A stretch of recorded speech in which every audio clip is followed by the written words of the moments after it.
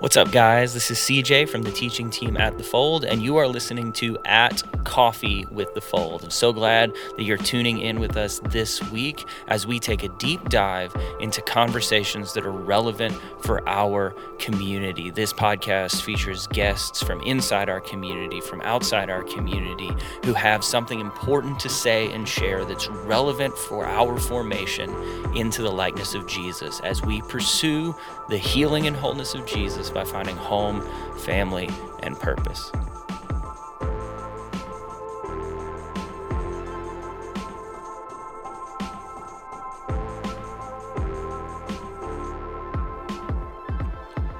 What's up, guys? Thanks for tuning back in to At Coffee with The Fold.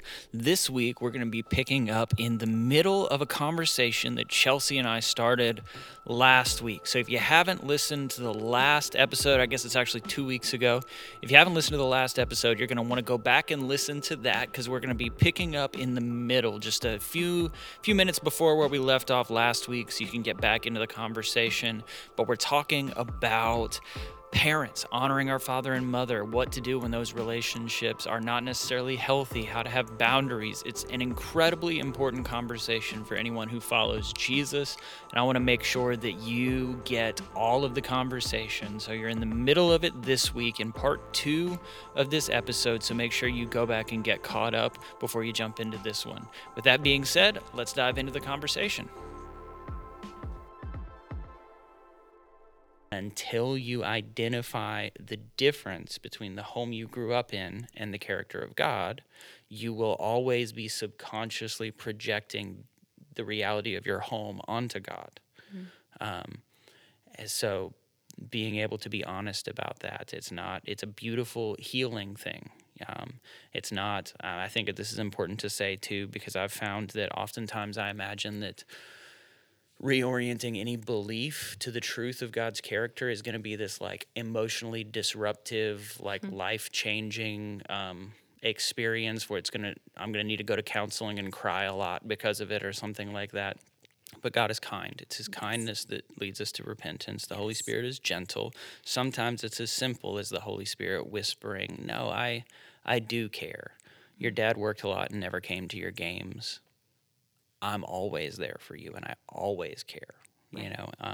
And it might not require 6 months of journeying inward to undo this one thing. It might be a simple alignment or a dawning realization, but it takes that curiosity and the willingness to be honest about our relationships with our parents in order to have that alignment to the real character of God. Yes. Yeah. So moving on to maybe consider relationships that were outside of kind of what we would consider normal and healthy. Obviously not ideal, but normal and healthy. Where do boundaries play into the relationship with parents? If somebody grew up in a home that was not healthy, then how do we hold boundaries in a way that could be honoring, but that's also going to be healthy in the long run? This is probably, a lecture series that you could give on this, but if you could keep it to 3 minutes. Sure, no problem. Yeah, I think every relationship, parents included, ought to have boundaries. Healthy relationships have boundaries. Sure, yeah. And those boundaries vary by what the relationship is, but boundaries are the way that I can love you and me at the same time. So whatever my relationship is, in this instance, we're talking about our parents. So when we look at the reality of again, after we've been curious and after we have had the Lord maybe illuminate the differences between his intention for our childhood, adolescence, when it came to those relationships and what the reality was for us, then we can say, okay, now I can evaluate what impact does it have on me when I am continuing to live out maybe an unhealthy dynamic with one of my parents or both of my parents. So some of these things are, we have emotional boundaries, right? I think that's probably the one that when we think of boundaries, we think maybe physical, I don't want to, I can only be with this person this amount of time in this space, that type of thing. And I think those are relevant for us. But I think emotional boundaries are maybe the crux when it comes to relationship, because emotional boundaries are identified and ought to be identified by the impact we realize our interaction has on our emotions with whatever parent it is. So, for example, if I'm talking to my father and the conversation shifts and it's not small talk anymore, and we begin to deep dive into topics that are just naturally challenging for the two of us, or for me personally, we begin to talk about other family members. We begin to talk about other things that are having a negative impact on me, and I realize it.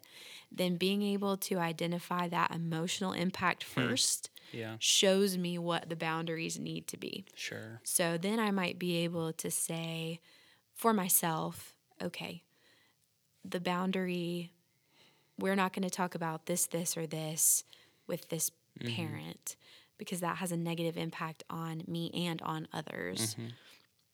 And so I might need to voice that boundary to my father in this example, to say, when you start talking about this, we could talk about the hot topic once, politics or something like that. Yeah. When you start talking about politics, I always feel the need to change the subject because our conversations are not healthy or productive. And so when that happens, I'm going to change the subject. Sure. And then we can keep talking. Yeah. And the other part of boundaries that actually makes them work is that there has to be a consequence to the boundary being broken. Okay. Yeah. So if I say, I'm going to change the subject, but the subject doesn't change, Sure. Yeah. I'm going to have to end our conversation. Yeah. Right. So those are pretty direct and specific. Sure. Yeah. And I think all of us have, different experiences of what those should be. But we need to be able to evaluate for ourselves the emotional impact that our conversations, relationships, dynamics in our families, gatherings, whatever those things are, have on us, and then let those show us what the boundaries need to be when the negative impact is very significant. Sure. Yeah. And I would say when we're talking about boundaries like this, I think it's really important that you mentioned all relationships require boundaries, healthy or not, because that's absolutely true. As we're exploring this, especially in complicated family relationships, this is where counseling becomes really helpful. This is where a trusted, healthy friend, notice that there were two adjectives. Yes. Because we all have trusted friends that are not healthy people, and we shouldn't take their advice, even though we love them and would do anything for them. Yes. So a trusted, healthy friend that can help you identify, because there's this, I would say, kind of toxic perspective in our culture that says, well, I just need to cut off everybody that causes me stress. And boundaries mean I'm not talking to you. I'm cutting you out of my life, right? We need a healthy person who's going to navigate the difference. And a boundary, and I think this was very clear in what you were saying, that a boundary should lead us towards health, not lead us towards disconnection in relationships. Every once in a while, there might be somebody who is genuinely toxic and harmful to be around, and that person should be, removed from our lives. A lot of times what we're talking about is just this thing. It's not dishonoring for me to not want to talk about politics with you. And I need to give myself permission to say it's stressful and it doesn't help any of us out when we bring up this, or when I spend too much time with this person one-on-one. Yes. I don't have to spend time with this second cousin or with this person that I don't have to fulfill some sort of imaginary obligation to this person when it's not benefiting them and only hurting me. Yes. And you make such a good point about the trusted, wise friend, because it would be maybe in addition to what you're saying, very easy to say, oh, I'm in a hard conversation. This is hard for me to hold, but I'm being held accountable. Sure. Those are not places, right? And so we need to know that difference where a friend might be bringing something to us and saying, I see that it's hard for you when you talk about this with your Yeah. parents. I don't know that is a topic that you shouldn't discuss with them. I think let's figure out why it's really difficult Sure. for Yeah. you to hold that with them. Yeah. And so that does require somebody who knows you well and may even know, one or both of your parents as well, Yeah. knowing the relationship, knowing their health, maybe the state of their emotional, mental health, to be able to say, this is hard for you to sit with, but I don't know that it should be Yeah. something where we don't talk about that Sure. with your parents, right? So I Yeah. think having wise counsel and insight, as you were saying, whether that is formal counseling or coffee with a good friend or whatever that dynamic looks like, that we have wise, trusted advisors in our lives who can help us answer those questions when it's very personal and maybe hard to do on our own. Sure. So it sounds like we need permission to establish a boundary when there is something that is harmful, and that's not, obviously we all do things that are hard to help or serve or bless someone else, but when we're not sacrificing for the sake of someone else, it's just causing problems. We need permission to say, nope, I'm not going to spend this much time with you, or I'm not going to have this conversation with you. We all need permission to do that. At the same time, we all need curiosity as to why that thing is so hard to talk about. And we need community to help us figure out this nuance. And it seems like this is probably true of everything we have talked about and are going to talk about, is that we need to understand that there are no quick fixes, that there's not a boundary you can put in place that will make everything better, though the boundary is a helpful tool. There's not just a perspective shift that'll fix it. It is a long, complicated road to health.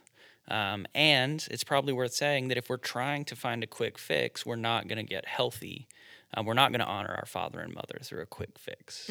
But if we're willing to do the complicated work of saying, why do I feel this way? Why did they feel this way?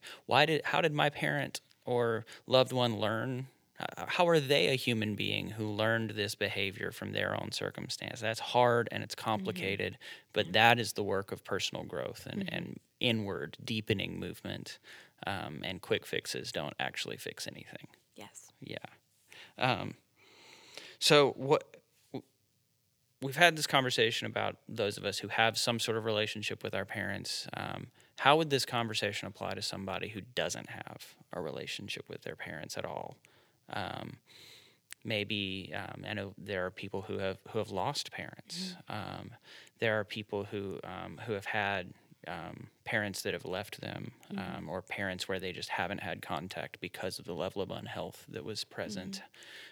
Once again, this is another big thing that we could go into. But is there any wisdom that you would give to somebody who finds themselves in a relationship like that? I would say holding on to some of the things that we've already shared, right? So I need to honestly be able to look at the dynamic of relationship that I have, whether that's honoring the memory of my parent, honoring what our relationship was, and when that parent is no longer present because of death, that I'm honoring even in my grief, that there's honoring that memory and honoring, again, with respect to valuing what we knew of their character and their opinion in our lives and what that would even be today. And that's a hard place. That's a hard place. And I think we can acknowledge that that is important and painful to do. And I think for those of us, maybe some who have had a parent not be present, or both parents not be present, even individuals who have been adopted and now maybe they want to honor their adoptive parents, but they also don't know what it looks like. Does this also apply to my biological parents? Well, what is, so many questions around that experience too. So I think again, curiosity and honesty and being able to look through this lens of perspective that says, I am a product of my experiences, my relationships, and my upbringing. Yeah. And what does it mean to honor, even in grief, whether that's loss or abandonment or whatever that is, that things were not the way that they ought to be. Yeah. Wow. Yeah. Life is hard. Walking in the way of Jesus is hard. Yes. There are many times that the longer that I walk with Jesus and the longer that I walk with other people in walking with Jesus, the more I realize that there are a lot of places where it would be easier to do it a different way. Not better, but easier. Right. And when we talk about dealing with the loss of a parent, when we talk about healthy relationships with parents that were doing their best and we had a healthy family, in anything in between or on any extreme, it is complicated and it's difficult and it takes a long way. And we have to give ourselves space to not try to rush it. Last Sunday, one of the things we said was the right step is just the next step. The goal is just the next step. It's not to have everything figured out or to be all the way there or be complete. The goal is just the next step. That's the right thing to do. And I think that's worth keeping in mind in all of this is I don't have to have a perfect relationship with my parents. I don't have to have perfect parents. I don't have to have all this figured out right now. I just want to take a step towards health and honoring my parents. I want to take one step towards that, and then I will be healthier and living more fully in the way of Jesus than I was yesterday, and that's enough. Yes. Yeah. 100% yes. Yeah. So are there any practices or any tools that you would recommend that would help us kind of orient our lives around God's character in the face of our own experiences? I would say, seeking to understand God's character, right? And seeking to understand maybe even what you first described of God as the ideal father. So if I know my experience with my mother, with my father, and even after I can acknowledge, the brokenness or the impact that large or small mistakes have had on me, I need to be able to look at Scripture and see God's character and God's role as Father and understand who He is. So I think that becomes intentional work when we can say, I'm seeking to understand Him as Father. Looking at Old Testament texts, looking at New Testament texts, looking at Jesus' relationship in the Gospels to His Father, to understanding how God sees us, understanding how we ought to see and revere Him.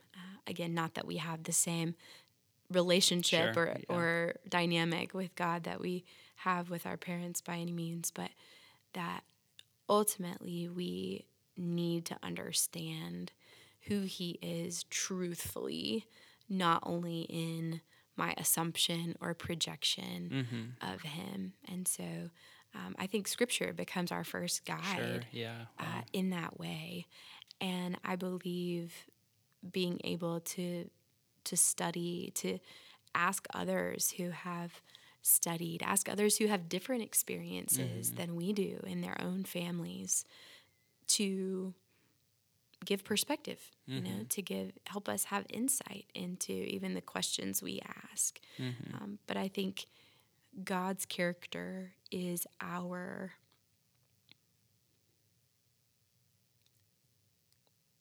guide. He is our he is our ultimate example. And so it's much, much more important for me to understand truthfully who He is, how He sees me, and how I ought to see, know, and love him, Mm-hmm. then for me to, and then allow that Sure. to frame Yeah. how I understand honoring my father and mother. Yeah. Yeah, that's one of the things I wanted to come back to that we were talking about earlier a little bit, is that God is redemptive in revealing himself as father and mother. And God will redeem through understanding his character as father, will bridge the gap Yes. for us so that we can see the good of our parents and the humanness and the sin and the shortcoming of our parents. And God becomes the redemptive one who does the work of aligning us as we allow him to, maybe in practicing spiritual disciplines. I want to remind everybody that's listening of something we talked about in the sermon on this commandment, and it was apophatic theology, which is practiced often in, traditionally, I believe, in Russian Orthodox and Eastern Orthodox Christian traditions. And it's the idea of negative theology, or that we learn as much of who God is from what he's not as we do from confirming what he is. And I believe it is a godly thing to do, and it is honoring to our parents and glorifying to God to look at our stories and maybe say, in the positive, to say something like, my parents provided for my needs and they worked hard to do so. God is a provider, and I praise him for that. My parents were not there for me emotionally, and God is not distant from my emotions. God is not that, and I glorify him because he is not that. Yes. Both of those things can be true. My parents Yes. can show me in the positive and in the negative what God is, and that can be a practice of looking at my story. It can even be a practice of looking at my own life and saying, I have modeled the way of Jesus to someone in this way, and I failed in this way, but thank the Lord that God Yes. is not the way I am. Yes. And using this positive and negative confession of telling the truth of what God is and what he isn't can be healing to our hearts. Yes. Yeah. Well, this has been a long conversation, but I think a very good conversation. You have any closing thoughts?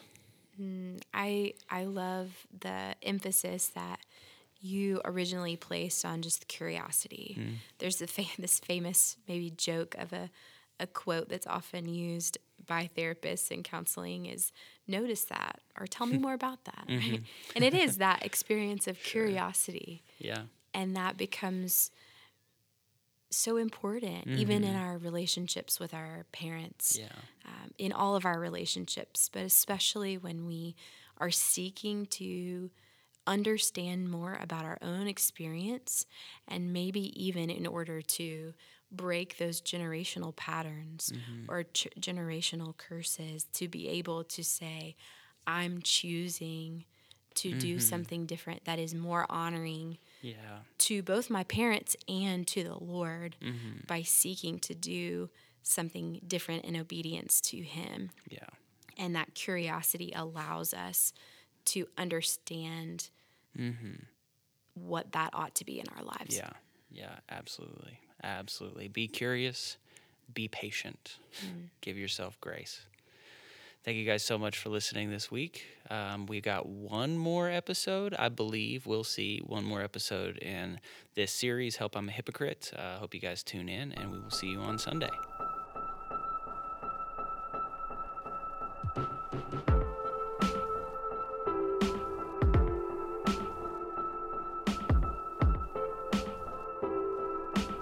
Thank you so much for listening to At Coffee with the Fold. I hope that this conversation was helpful as you pursue the healing and wholeness of Jesus. If you want to sign up for a Fold group and join community, if you want to attend an event on a Sunday morning, or if you're just looking for the next thing that's coming up that you can join with our community in doing, then make sure you go to thefoldgreenville.org, or you follow us on Instagram or Facebook. Have a great day. We'll talk to you next time.